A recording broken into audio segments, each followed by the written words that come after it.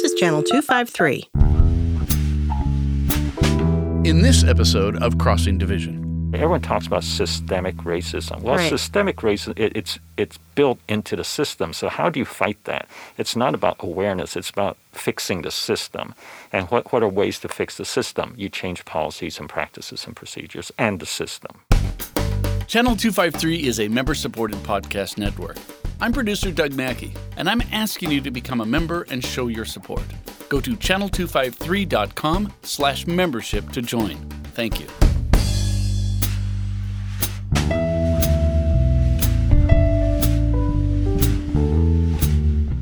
Hi, this is Evelyn Lopez. Today on Crossing Division, we are really fortunate to have a couple of guests with us to talk about health equity issues. And let me just say, if you see the pictures from this podcast, you will be astonished to see that we are back in the studio. We're not. We're back in today, especially because we have a film crew who's also been doing some filming of Dr. Chen. Dr. Chen is one of our guests today. Dr. Chen, would you like to introduce yourself? Yes, thank you, Evelyn. I'm Dr. Anthony Chen. I'm Director of Health of the Tacoma-Pierce County Health Department. Thank you. And we also have Gabe Moali'i. Gabe, could you introduce yourself? Thank you. Thanks for having me. I'm Gabe Moali'i. I also am at the Health Department. In my current role, I'm helping our vaccine equity strategy. Wonderful, wonderful. So we had this opportunity to talk with you both, and we thought it would be a great opportunity to talk about health equity in Tacoma-Pierce County. And then we can talk a little bit about how things have changed and how they're going given the COVID-19 pandemic. Before I start, let me tell you this. I went over both our Tacoma-Pierce County Health Equity Report that your office put out a couple of years ago, and also the COVID-19 Health Equity Report. And for anyone who's listening to this, go check these documents out. Even if you just want to read the executive summary, they are excellent. Really good information, straightforward, plain talk, really excellent work. So I highly recommend those, and you can find those on the TPCHD website. But Dr. Chen, tell me a little bit about health equity issues and why this became a focus for Tacoma-Pierce County Health. Well, health is very complex, and a lot of times when we talk to people about health, it's like, oh, what's your medical health? Right? Do you take pills? Do you family history of anything? Are you getting your mammogram? Things like that. And that's kind of physical health, right? And, of course, a step beyond that is for us to think about emotional health and social health, right? So, for example, if you think about a lot of conversation now about schools and what's going on with our kids and not being able to be in person, that's not only their educational knowledge, but it's also their social needs, their emotional needs, right? So health is a bigger thing. For us in public health, we also look at population health, right? So it's not your health and my health per se, but it is the health of the 905,000 people in Pierce County. So when you talk about individual health, there's certain things that put your health at risk, right? So if you've got a bad family history of something, or maybe it doesn't have to be genetic, right? Let's say you grew up in a family that was alcoholic, right? So a social environment, right? That has a huge impact on you. However, on a population level, we know that genetics don't play a very big role. And certainly, I'm glad you mentioned the Health Equity Report because in there's a little graphic that shows, what produces health. And healthcare, which is hugely expensive. I mean, in the United States, we spend $10,000 a year per person on health care, but that contributes about 20% to population health. Okay. And a lot of people ask me, like, why is the health department always talking about exercise and smoking? Well, health behaviors such as exercise, smoking, drug use, drinking alcohol, contribute another 20%. So what causes the rest of your health? Well, these are social, economic, and environmental conditions. Right? So we know, for example, income has a very close correlation to health. We're sitting here in the North End. Right. So the North End is better to do. It's also more educated. Education is also correlated, right, to health. So whether you've got a roof over your head, whether you have a job, and especially, and how much you get paid in your job, whether you've been educated, and then there are also physical environment issues, right? So, in the North End, you got a little bit cleaner air because you're not really around any highways unless you're next to 705 or, Ruston Way. But then, there are other parts of our community. I mean, Marty Campbell used to always say, well, people talk about the other side of tracks. Well, his district, East Side, is the other side of the highway. Yes. Right? And then the people who have to live next to the highway, they get a lot of noise, pollution, whatever. Mm-hmm. So that's where we get really concerned because that's 55% of health there. Mm-hmm. And it's not what Multicare Franciscans and the doctors are doing. It's not what the health department's doing. These are things that we need to really work with the community to address. Yeah. So your first step in sort of getting a handle on what's going on is to do assessment type activities. And when did you start doing that? Well, public health, as you said, one of our core functions is to do assessment. And we've known about this for years. I mean, people now are more familiar with a term called social determinants of health. It's kind of a fancy kind of public health type word. We've known about this for years. What it has been more is, my staff know I'm an action person. And I'm always saying, knowledge doesn't change behavior. It doesn't change anything. It's what we do with that knowledge and how we motivate people to change. And so, when I came 13 years ago, the health department already had been talking about these issues for a while. I mean, people have known this for a long time. And it really was a shift for us to say, well, first of all, we need to educate a bit. But what are the key strategies we have, right? So even the reports you mentioned, that's part of the strategy. I mean, it amazes me now. Like, I remember there was a candidate forum for city council, I think 2 elections ago. And when we still had those events, every year they do a PLU and, City Club sponsors them. And I knew several of the candidates. And then there was a candidate, I personally didn't know her. And, they're in Q&A, and all of a sudden she says, well, the health department has these maps that show that people who live in these neighborhoods live a lot longer than others, right? That was part of the intention. We need everyone talking about it. It's not some esoteric thing the health department's working on. This is everyone's problem. And as I remember what I said, this 55% is not stuff we control. Right. It's stuff we need to work with the community, whether it's people who live in the community, businesses, local governments, nonprofits, whatever. And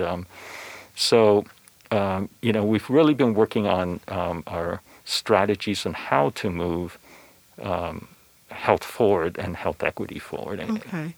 Well, let me ask you about that. And I'll say, putting this in a bigger context for me, one of the things that I've realized is that your health and sort of a general good health, it has enormous economic repercussions for a family.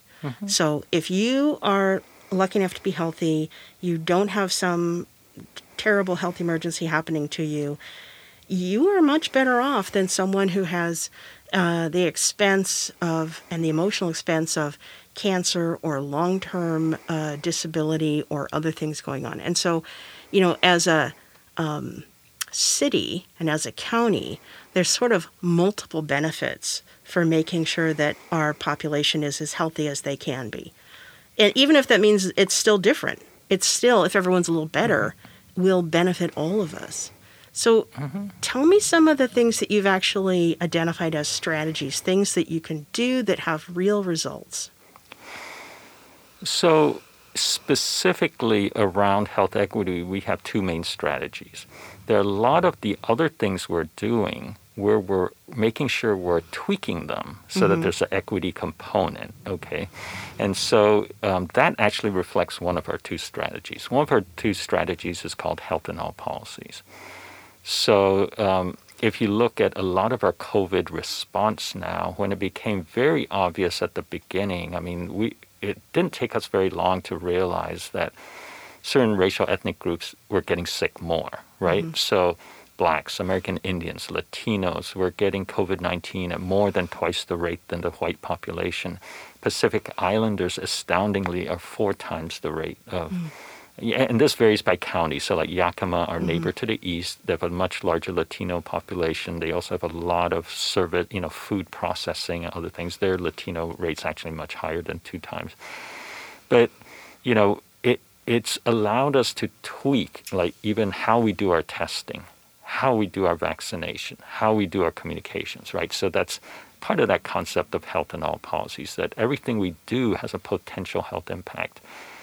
And then also, I mean, you may be aware that, our Board of Health declared racism a public health crisis. So as part of our health in all policies approach, we are examining, right, everyone talks about systemic racism. Well, systemic racism, it's built into the system. So how do you fight that? It's not about awareness. It's about fixing the system.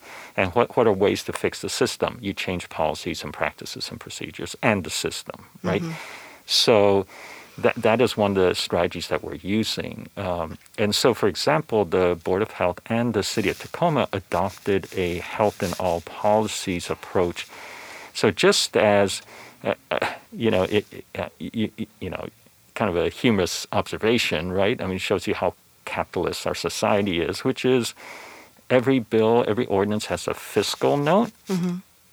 They don't have a health note. Right. So the health in all policies policy that was adopted applies a health lens analysis. In Tacoma, they call it a health and equity lens analysis tool, just as the reason why the elected officials want to see the fiscal impact is they want to know what's the return on investment for them, right? Or what's the cost to them?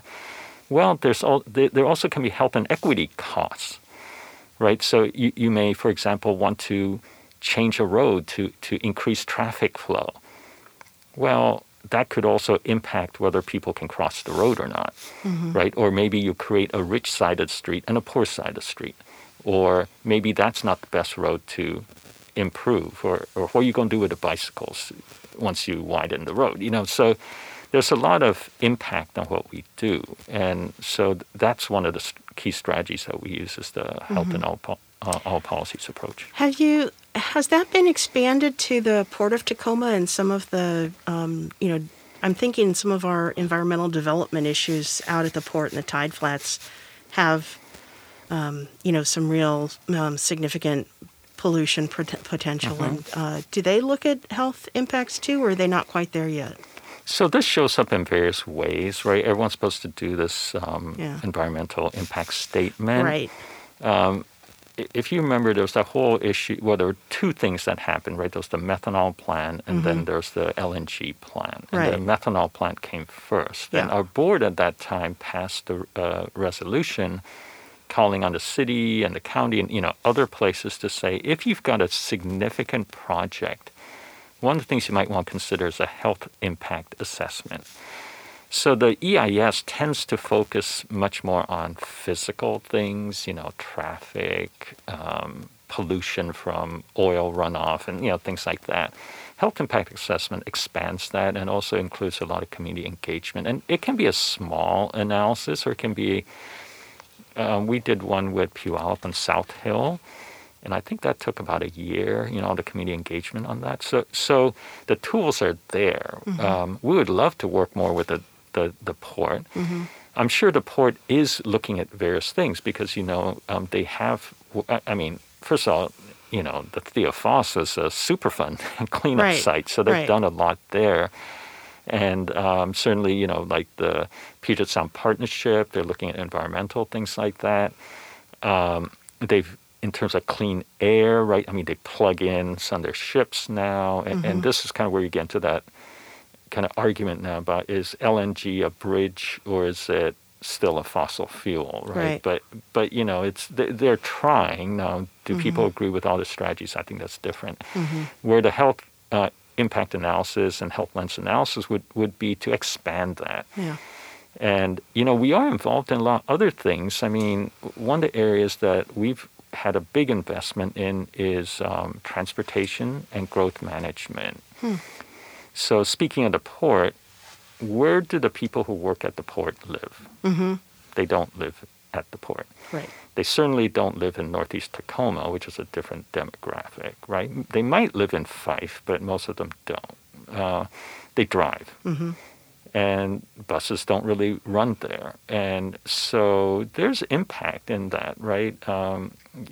Here, historically in the U.S., we've not looked at, like, whether we allow worker housing, Mm-hmm. and I know that's had a long history, like sometimes in the South, in the textile mills, sometimes they had positive and negative consequences, but countries like China, they build housing on their factory grounds, and people just have to walk downstairs and walk into the factory. They're not wasting an hour commuting to work. Now, on the other hand, is that the best place to live? That's a different question. Right. But anyway, so we are engaged with our, pretty much all the planners in all the municipalities in Pierce County. They're very supportive of the work we do in this. The mayors are too. I think the mayors might see it as, I want to improve my downtown, right? Mm-hmm. But a lot of the planning things we do now are dismantling the problems we created. It used to be people walked on Main Street. Mm-hmm. Well, then Main Street became a thoroughfare, right? People are cruising through Main Street to get to the mall or to the Costco, right? So all this traffic calming, protecting the seniors and so they don't get hit by cars buzzing by at 40 miles an hour, all that. Mayors get that. Mm-hmm. That is part of health and all policies. That when we recreate our transportation system, our growth system, right? All these catchphrases now, mixed-use developments. Well, why do we do mixed-use developments? Because that's how you support the businesses, right? I mean, people are so used to driving out to the malls or to the Costcos that they live downtown and they drive out there, right? Mm-hmm. Whereas if we start building housing with mixed-use development, that supports, people will go downstairs and go to the coffee shop. They will go downstairs, go to the laundromat or the dry cleaners or a restaurant, whatever, right? Mm-hmm. So we've actually been very involved in that Okay. because there's so many health impacts through the transportation growth management planning. Yeah, that makes sense. So let me take you now. So you have done a lot of work on the health equity issues, getting an idea of, how to integrate health considerations into all of the policy making. Then we get a pandemic. Mm-hmm. And suddenly all of this effort is sort of, I would say, squeezed into what do you do today, right now, to help with this situation? How did things change in terms of your equity analysis when the COVID-19 pandemic started? Well, I think just like for everyone else, when the pandemic hit, we dropped everything, Mm-hmm. right? And, we have about 300 employees, and there were times we had like 120 of them activated for the response, which means there were 120 people not doing their normal work. Mm-hmm.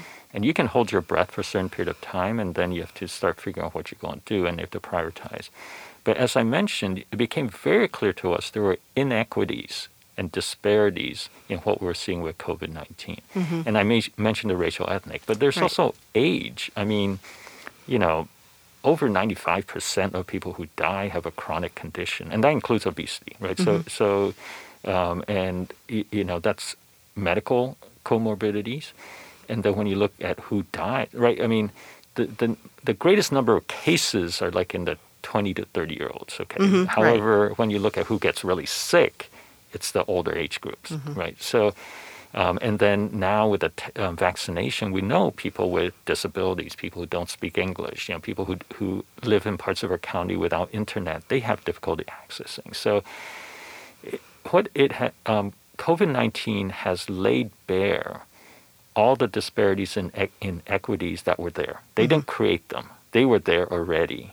They've just brought it, they've just magnified it. And so we figured out very quickly we had to go back to what we were doing before.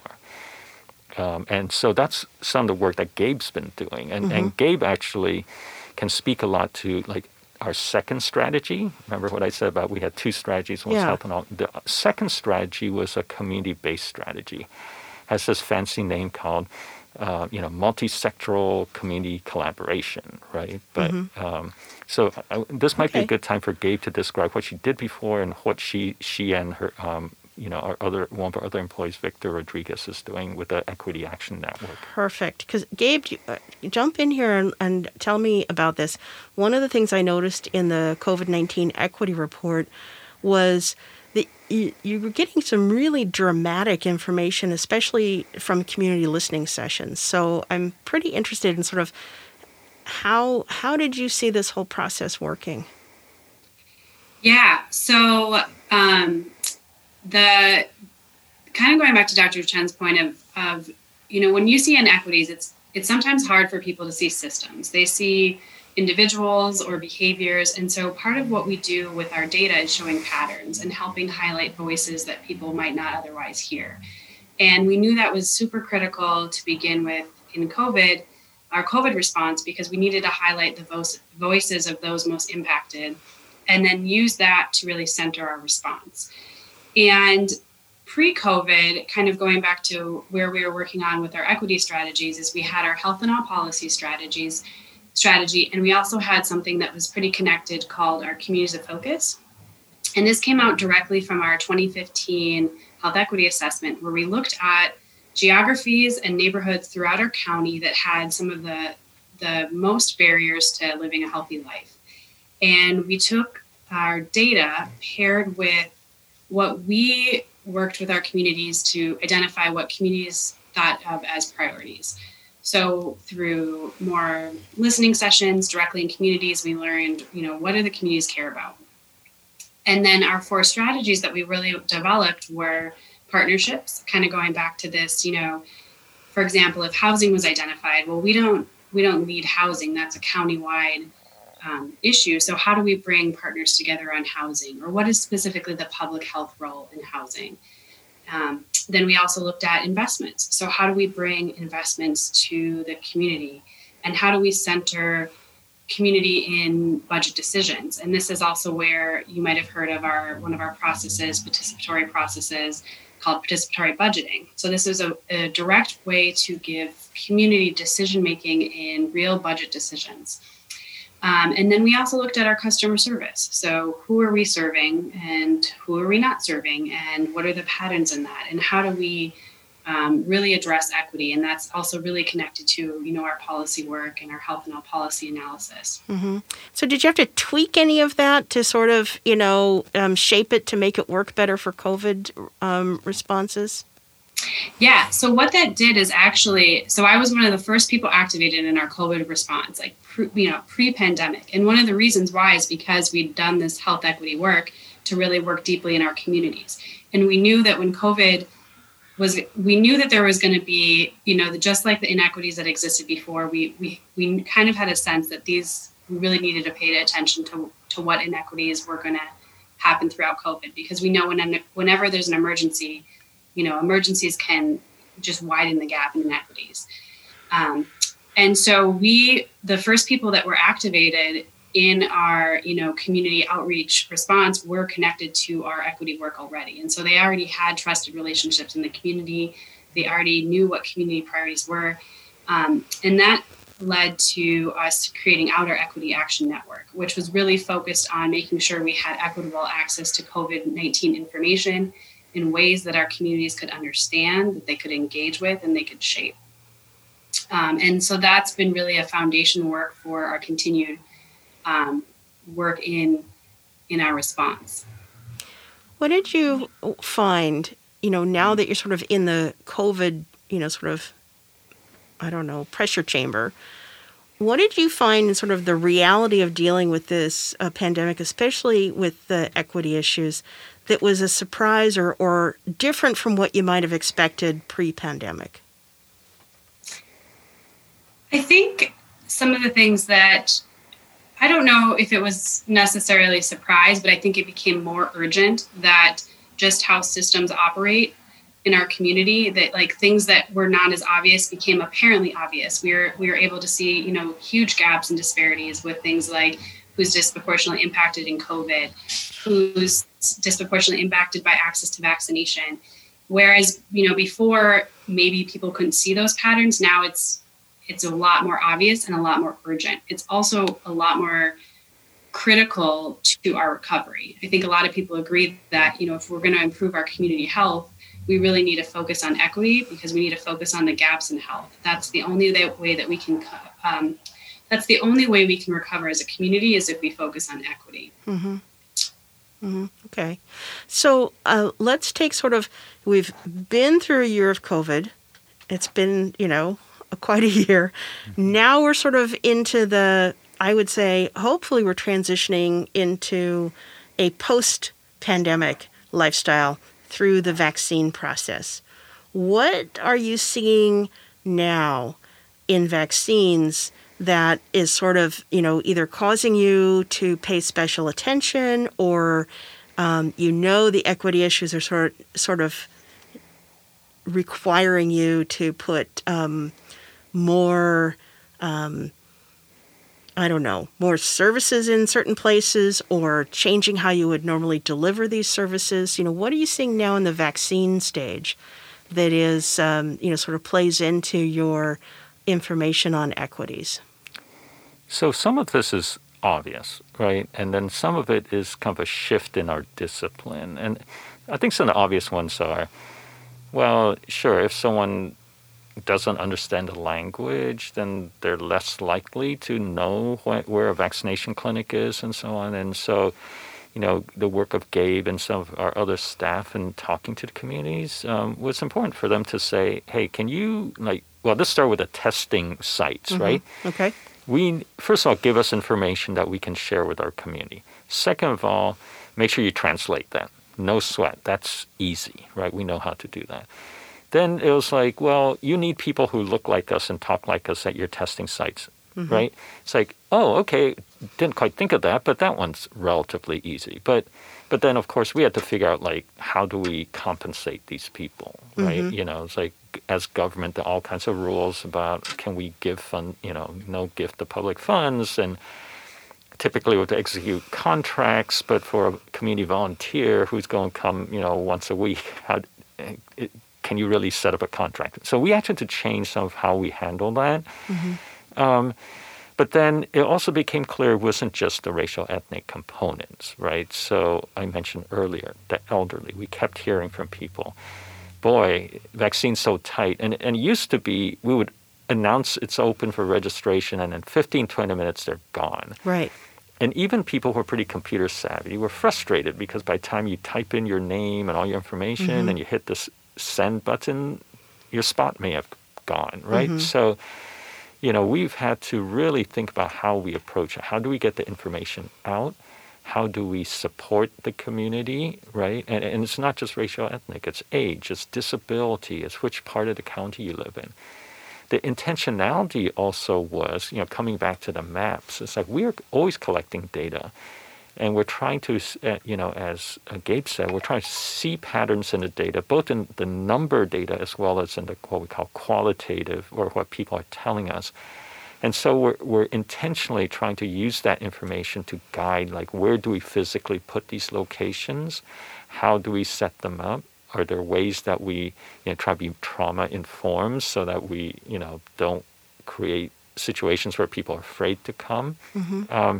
Gabe, anything that I missed in that? Yeah, kind of going back to the access issue of vaccines, and that's just key right now. We know that people like getting information from those that are in their communities, that those that look like them, that those are trusted.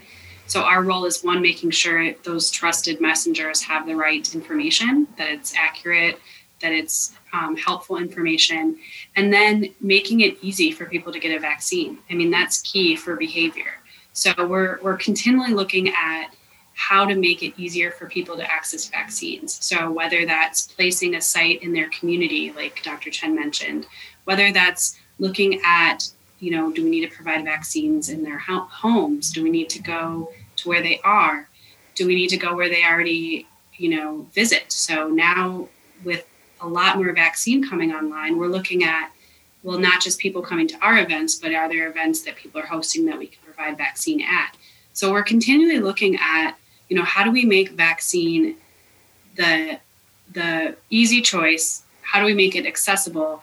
And how do we really, again, center those that have the most access issues to vaccine and the most disproportionate impacts of COVID?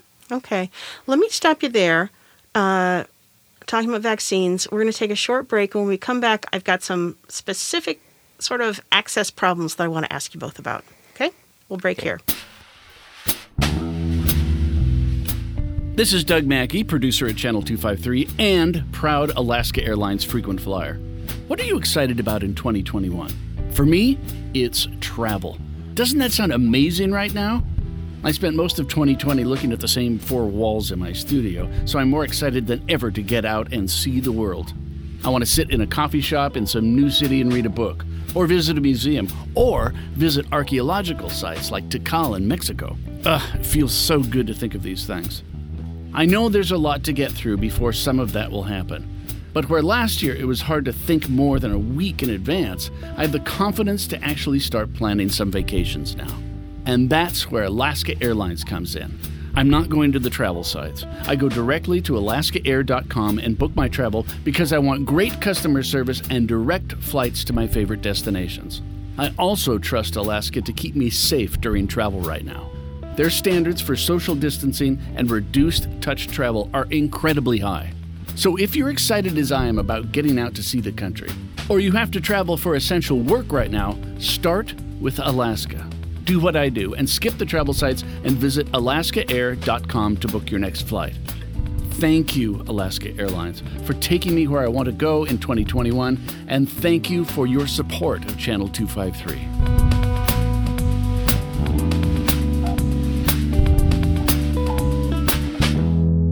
Hi, we're back. I am so delighted to still be talking with Dr. Anthony Chen and to Gabe Moala'i.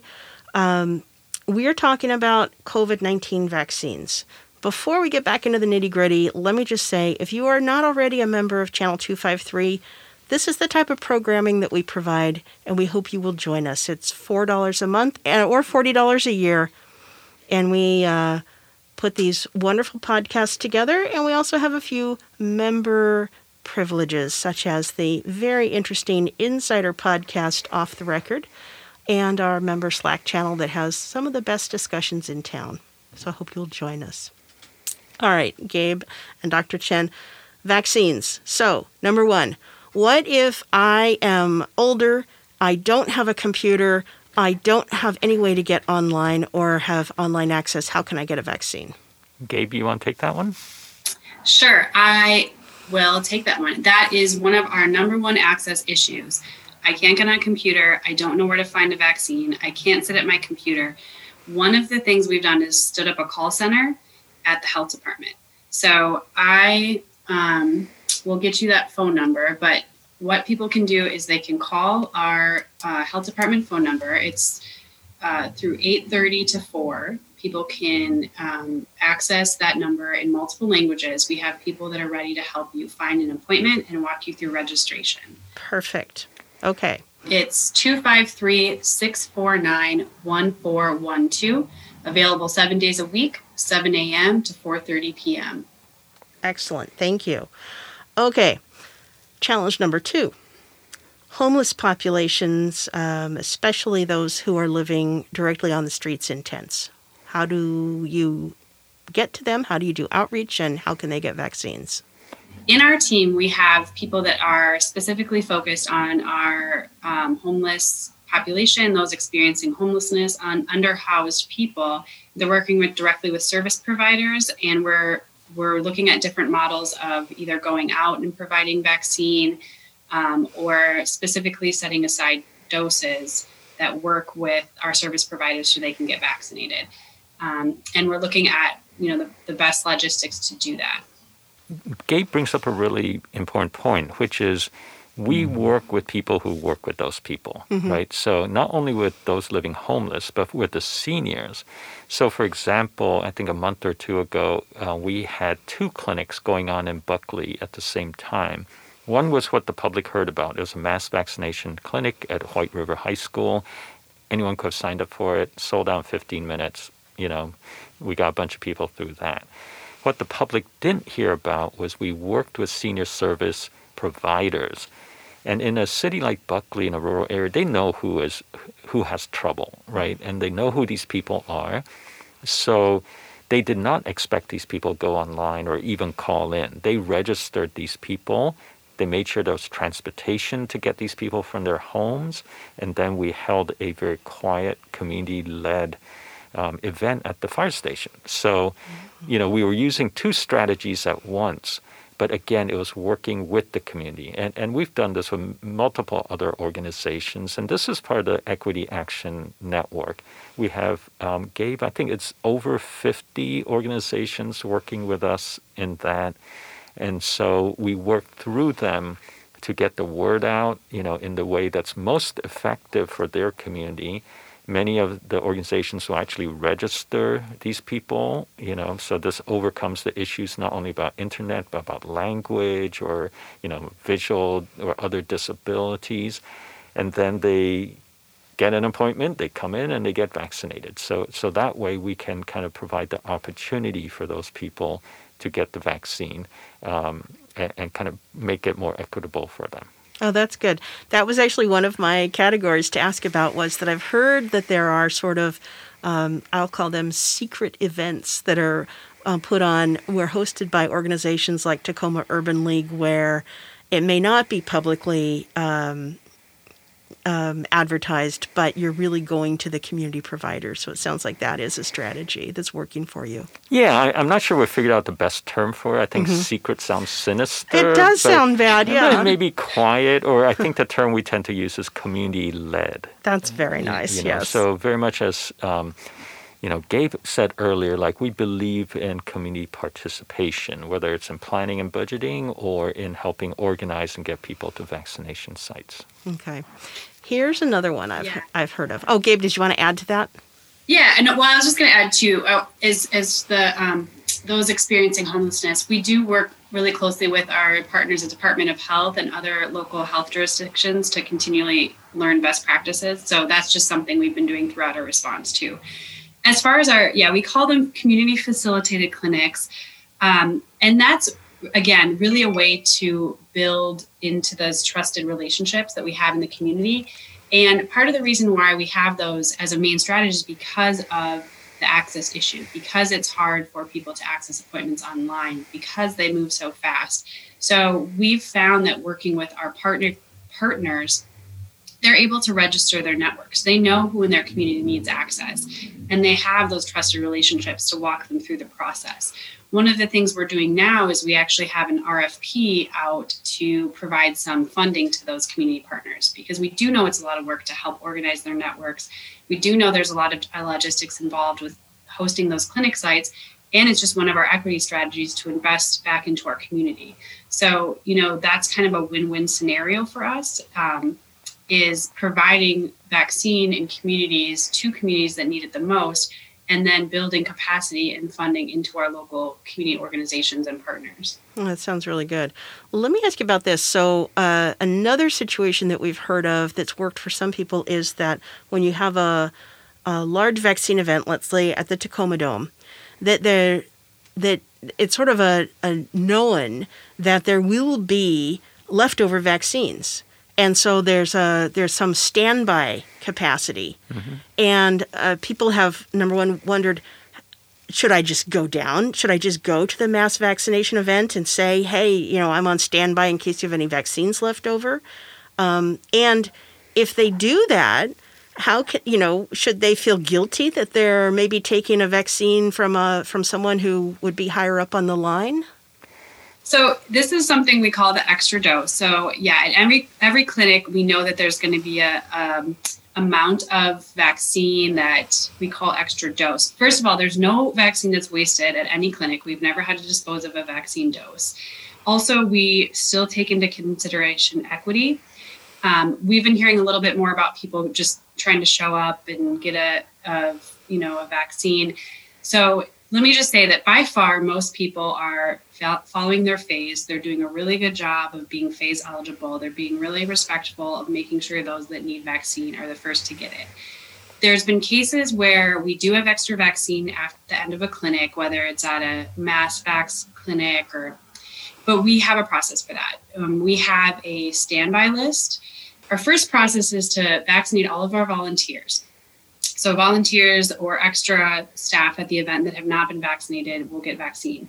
Then we have a list that is people that were phase eligible, that weren't maybe able to get an appointment that day. There's maybe some confusion, or they weren't able to access appointment. And then we also do have a standby list of people that weren't able to get into appointments that we call down, and we have them come down for a vaccine.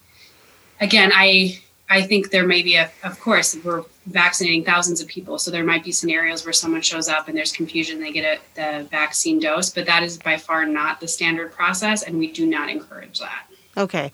So it sounds like if someone would like to try to maybe get a vaccine a little bit earlier than their phase or their tier, could they volunteer to help with the vaccines and be able to get one that way? Or is the advice just, sorry guys, just wait your turn? Well, and again, we do equity with everything. So if they volunteer, they're actually phase eligible, because then they're kind of more on the front lines of providing health care. So it's not necessarily that they're not phase eligible, but then they become phase eligible because they have an essential role. We are always taking volunteers. There's a form to become a volunteer on our website. We're especially interested in clinical volunteers and clinical volunteers that reflect our communities. So that's really important. And it's not guaranteed that you will get a vaccine. We say you may. But if you're interested in volunteering and you have a specialty, if you're bilingual, if you reflect the community, definitely, let us know and we can connect you to a volunteer opportunity. Okay. And Dr. Chen, did you want to add anything to that? No, I think Gabe covered it really well. Okay. At some point, I'm assuming that the vaccines are just going to be open to everyone. Mm-hmm. And how does that work then? Can you just go to Rite Aid or Walgreens and get a vaccine like you do with a flu shot? Or will there still be sort of some structure placed around them? Oh, I'm glad you asked that, because I think the visible thing we do are the mass vaccination sites, right? You can go down to the Puyallup Fairgrounds, whatever. You can see the 6 lanes of traffic. However, what you don't see is still the backbone of our distribution is with our healthcare partners. And, during the H1N1 pandemic, for example, we did not do any mass vaccination. It was all done through our healthcare partners, and that was when we pioneered working with pharmacies. Pharmacies have become incredible partners in this. Not only the large pharmacies, but the small pharmacies, the 1 or 2, outlet pharmacies. So that will still be going on. And there are multiple strategies. We'll continue to do mass vaccination. We will also be, like in this next phase, there are a lot of employer-based things we could do, right? I mean, obviously, grocery workers, it makes sense to go to the grocery store and vaccinate them.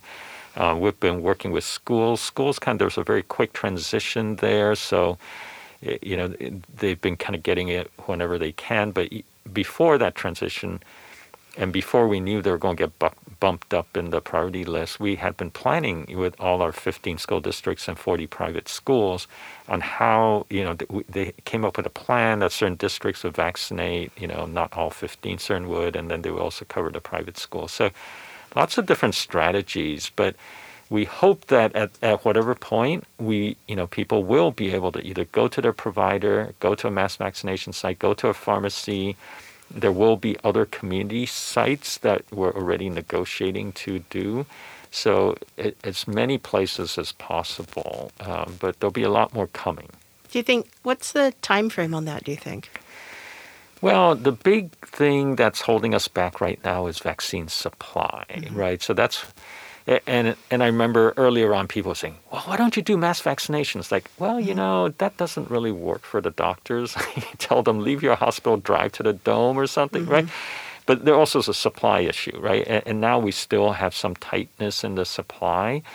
And so there it's kind of a balance between supply and the phase we're in.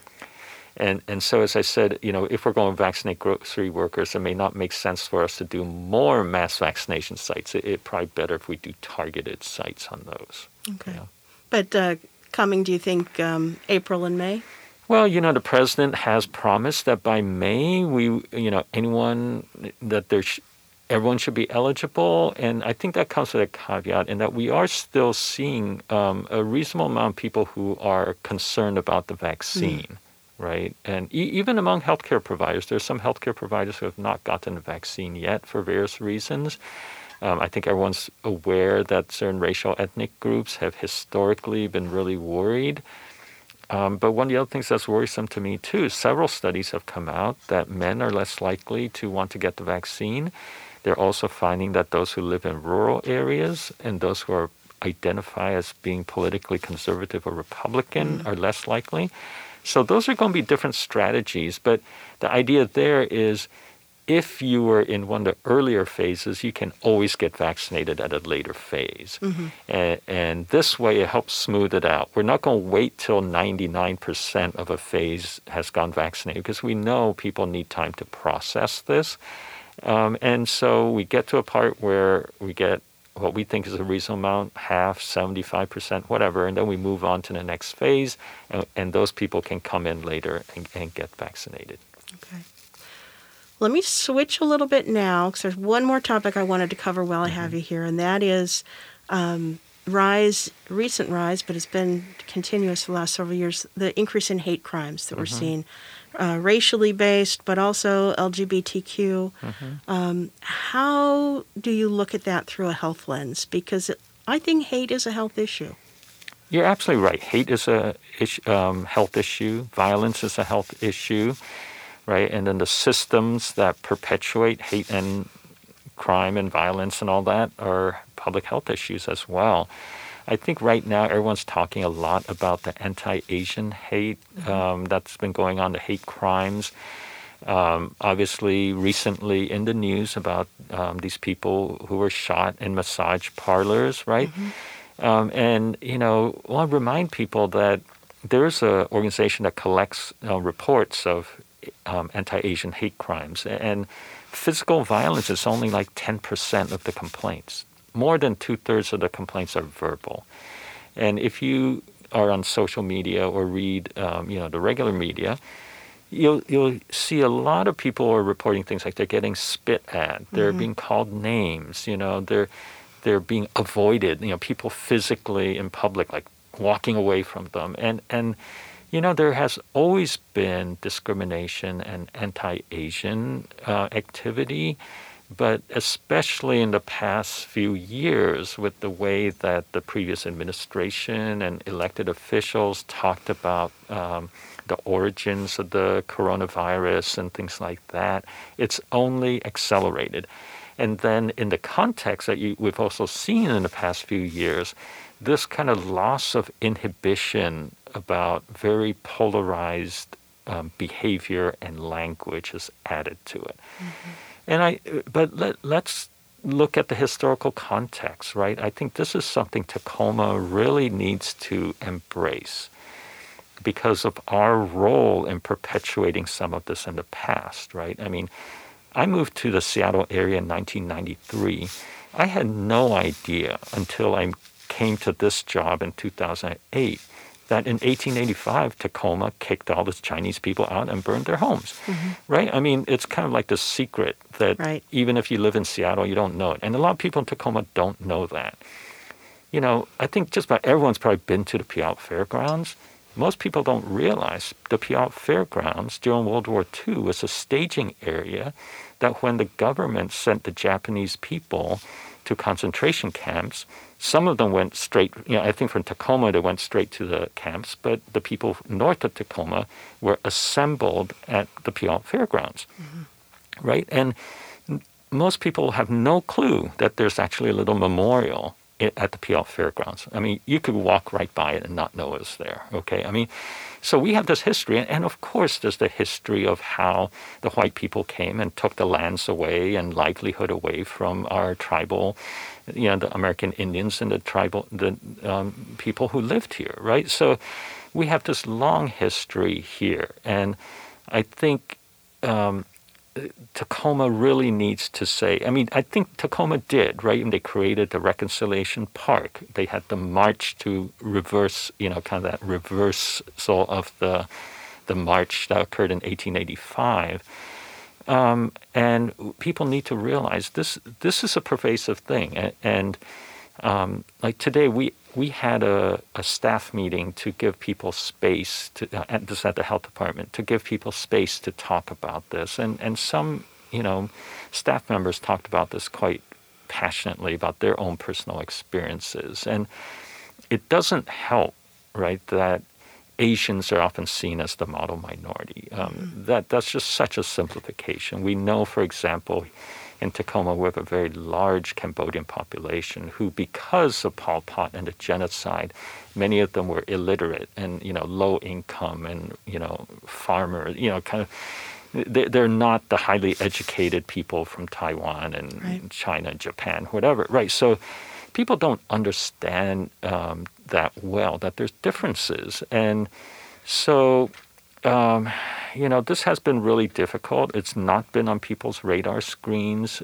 It has been in the Asian community. Mm-hmm. Okay, no question. It's been on the radar screen for people in the Asian community. It's unfortunate it has taken some of the high profile. I mean, the shooting's the highest profile one, but mm-hmm. I think recently people have seen publicized events in San Francisco, New York, where elderly people have been assaulted, mm-hmm. right? I mean, so it's been going on for a long time. It's just that now we're seeing the more obvious manifestations of it. Mm-hmm. Can you find a way to fold this into your equity lens in your public health context? I know you mentioned that racism is a health issue. Mm-hmm.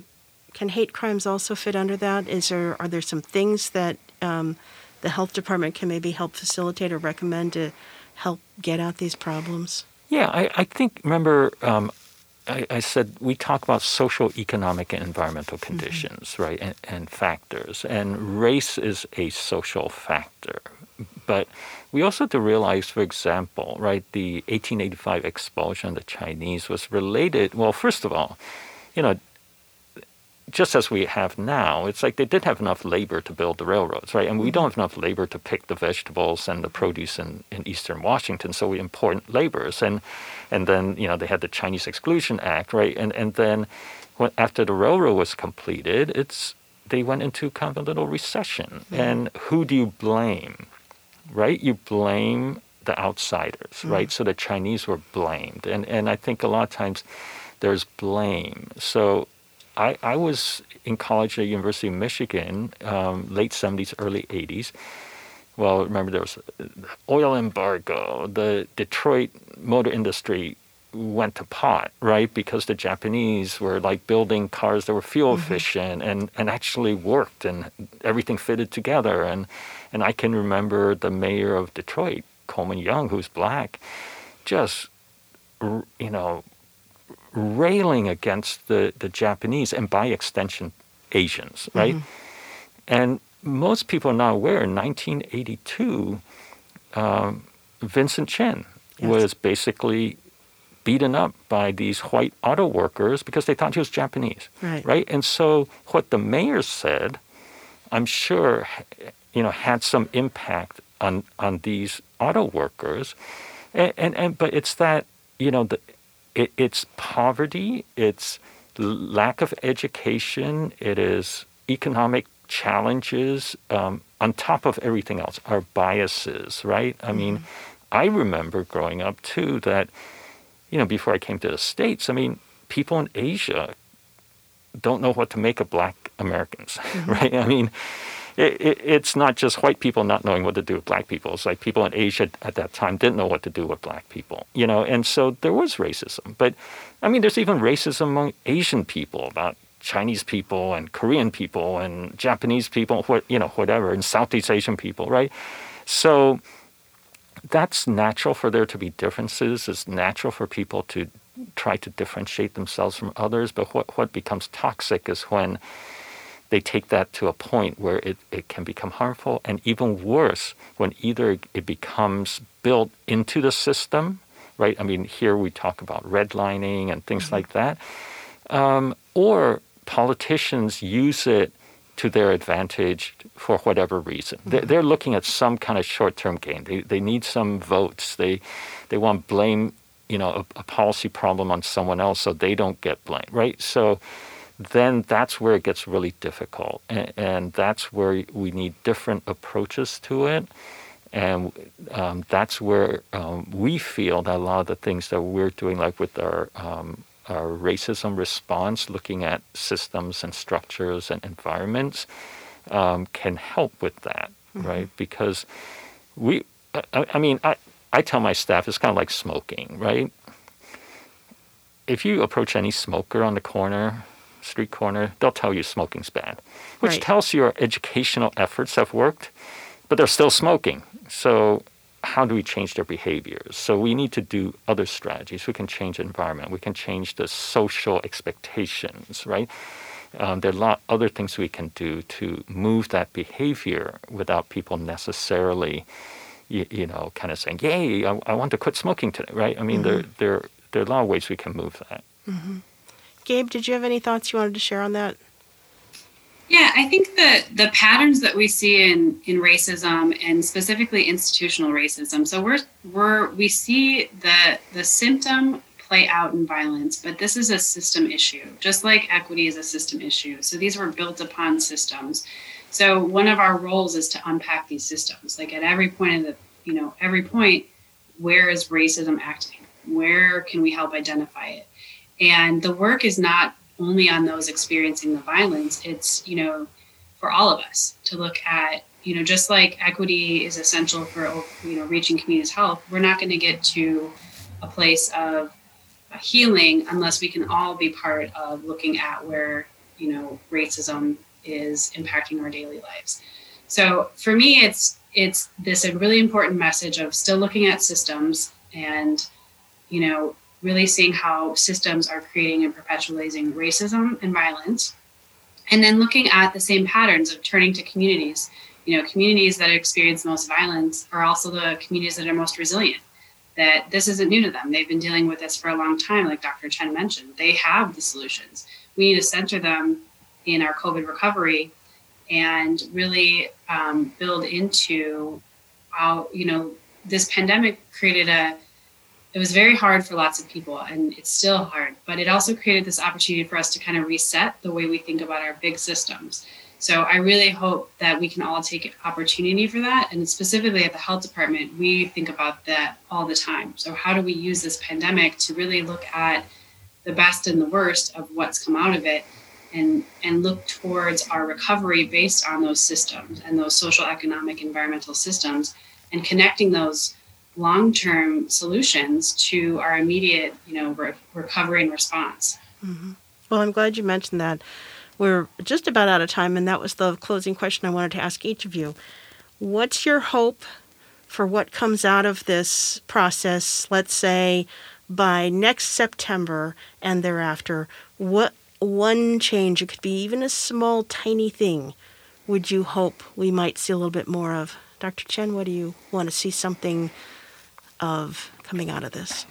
I like your question because Victor, who is our health equity coordinator the other day, was saying to me, it's like, everyone talks about when are we going back to normal? Yeah, no. And the normal wasn't good, right? Mm-hmm. I mean, there was a lot of racism. There's a lot of, disparities. So we want to go back to something better. And I hope that, well, first of all, I mean, public health, people are much more aware of what we do now. Right. And they don't understand everything we do, but at least we're on their radar screen. So I think that's been really helpful. But it's also been really helpful to be able to work with a lot of different partners who, for whatever reason, but we're hoping that they're finding that it has been good for them to work with us. And I think that, there have been things that there's been broad agreement on that we can build on, right? I mean, recovery funds to help people, right? And I don't think, sure, there's a kind of bickering about how much and who gets it, but the concept that people need income and when people are suffering because they don't have a job for whatever reason, in this case it's the pandemic, that we can lift them out of poverty. And not only helps them, but it helps the economy. I mean, it's a win-win for everyone. It's a win for businesses, win for individuals. It's a win for government. So I hope that willingness to look at all these different factors and their impact on health and how we can, creatively fund those things will be a conversation we will continue to have so we don't slide back into the way we were. Mm-hmm. And Gabe, how about you? What's a positive you hope to see? Yeah. So this is kind of a personal response, but what brought me to the equity work that I do now was based on gender inequities, and the pandemic has provided, opportunities to be part of the workforce in ways that were not accessible to me in the past. And, I'm super grateful. Like I had a pandemic baby. I had a baby in April, and, even being able to have a podcast with you from my house, and it's really, for me, centered a lot of women and mothers and, small business owners. I'm also a small business owner that maybe didn't have access in the same way. And I really hope that stays. I hope we really think about who's been leaving the workforce, who's most impacted by inequities, and really rethink our work culture, our economy, building it out more accessible, more equitable. And I also think there's a huge opportunity in the economics piece. We know from our community, our work with the Equity Action Network, that economics paired with housing and behavioral health are, three of the most important issues to our community. I think there's a big opportunity to use our local businesses, our local vendors, our local assets. That's something that is unique to Pierce County. I have seen way more opportunities for small businesses just in the last year, more access to funding, more access to, grants and contracts. And I just really hope that continues and intensifies. Like Dr. Chen mentioned, that to me is a win-win. Mm-hmm. All right. Well, anything before we close up today? Dr. Chen, do you have anything further that you didn't get a chance to talk about? Nothing that I can think of, but thank you so much for having us with you today. Oh, it's our pleasure. Thank you both. Thank you. If you have thoughts on this podcast or you have ideas for future episodes, you can get a hold of me by email, truetacoma@gmail.com, or on Twitter @true_Tacoma. Thanks for listening.